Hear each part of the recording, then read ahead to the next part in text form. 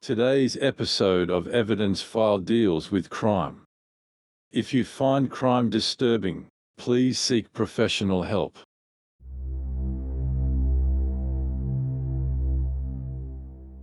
It was a cool October morning in the small town of Giddyhopper, about a 2-hour drive from the city of Boyle Lancer, New South Wales. Christine Peaches was walking to her friend Jeremy Pitt's house with an empty stomach. A week earlier, Jeremy had sent Christine an invite to a small get-together he called a dehydration party. He'd recently come into possession of an electric food dehydrator, and he was excited to make some delicious dehydrated foods for his friend Christine. She made sure not to eat anything the morning of the party, so she could save plenty of room in her tummy for dehydrated fruits, vegetables, meats, and other such products. When Christine arrived at Jeremy's house and knocked on his front door, she was surprised when he didn't answer. It wasn't like Jeremy to send out an invite for a dehydration party and just forget about it. He wasn't like her ex-husband Michael, who was one of the most forgetful people Christine had ever met. One time, Michael had even forgotten to sign their marriage license. It made the divorce fairly simple, but it was also quite typical of Michael's forgetfulness. Christine spent 10 to 12 minutes thinking about her ex-husband Michael before deciding to try the knob on Jeremy's door. The fact that it was unlocked came as no surprise.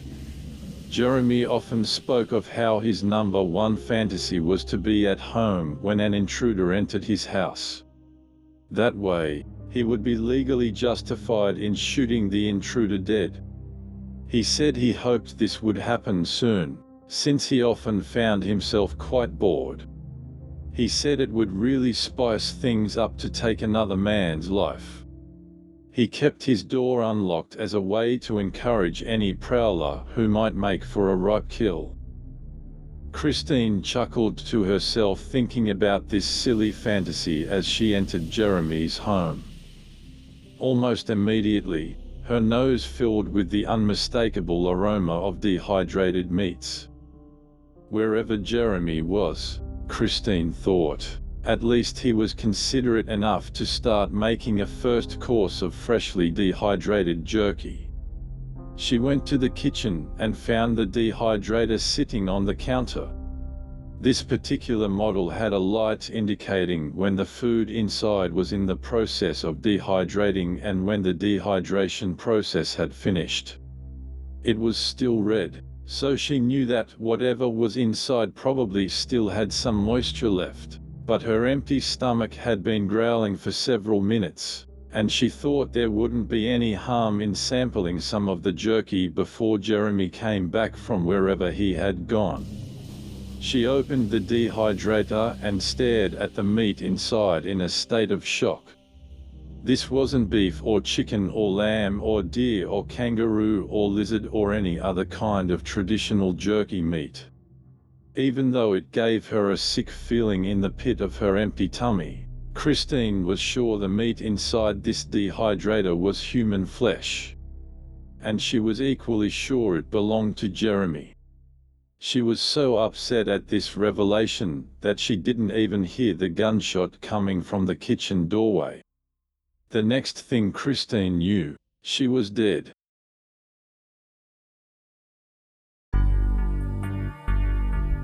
I've been wearing me undies underwear for several weeks, and my crotch has never felt fresher.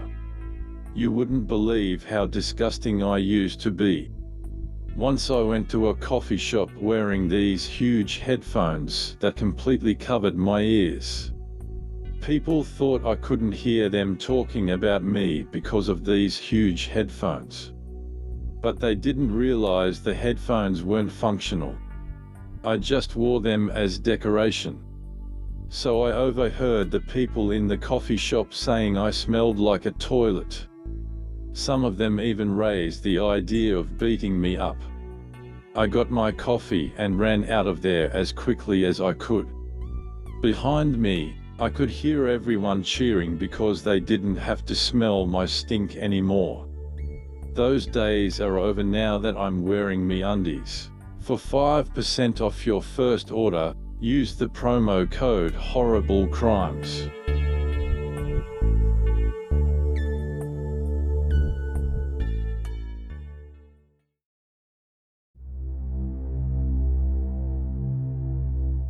Christine was correct that Jeremy's food dehydrator was filled with human flesh. But she was wrong to think the flesh belonged to Jeremy. Several days before his dehydration party, Jeremy decided to make his fantasy of shooting an intruder come true. He remembered his friend Christine mentioning that her ex-husband Michael was very forgetful. Not long after, Jeremy had formed the perfect plan. He sent Michael an invite for a small get-together at his house, where he would be trying some memory-enhancing pills he ordered online. He knew Michael couldn't resist.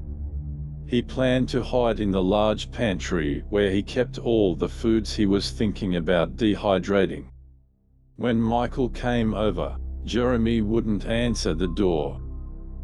Assuming he forgot the right address, Michael would enter the house to ask whoever lived there where Jeremy lived.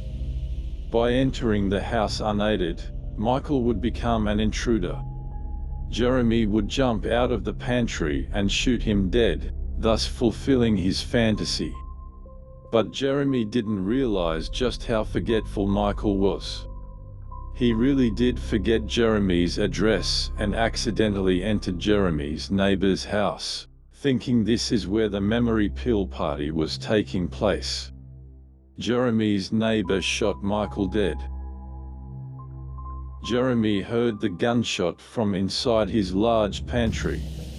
Even before he went next door to investigate, he already suspected he would find Michael dead. Jeremy's neighbor was quite empathic, so he immediately realized Jeremy was very jealous that he didn't get to shoot an intruder. As a neighborly gesture, Jeremy's neighbor offered to let Jeremy have the body to use as jerky meat in his precious food dehydrator. Jeremy eagerly accepted. Not just because he had always wanted to try human jerky, but also because this gave him another opportunity to fulfill his fantasy of shooting an intruder. That night, he sent the dehydration party invite to Christine. The morning of the party, he loaded his food dehydrator with pieces of Michael's flesh. He knew the aroma would lure Christine into his house. At that point, Jeremy could finally cure his boredom by shooting an intruder. This second plan worked almost perfectly.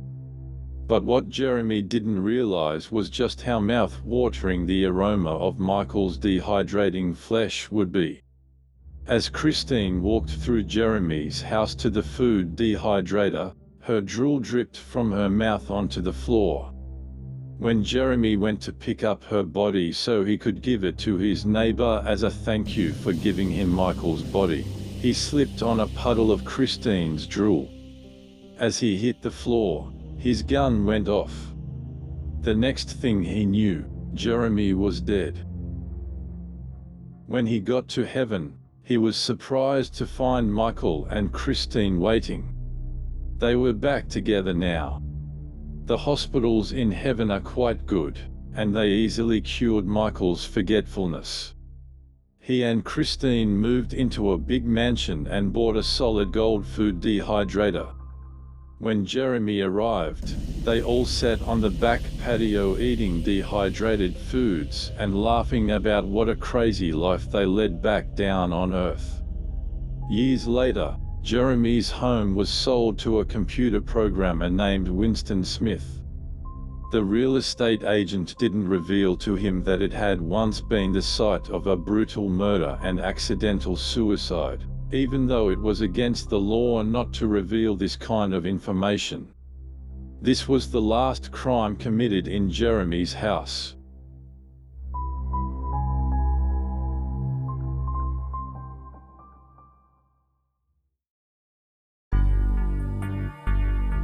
Thank you for listening to Evidence File, presented by Pizza Plea Media. I'm your host, an anonymous Australian man.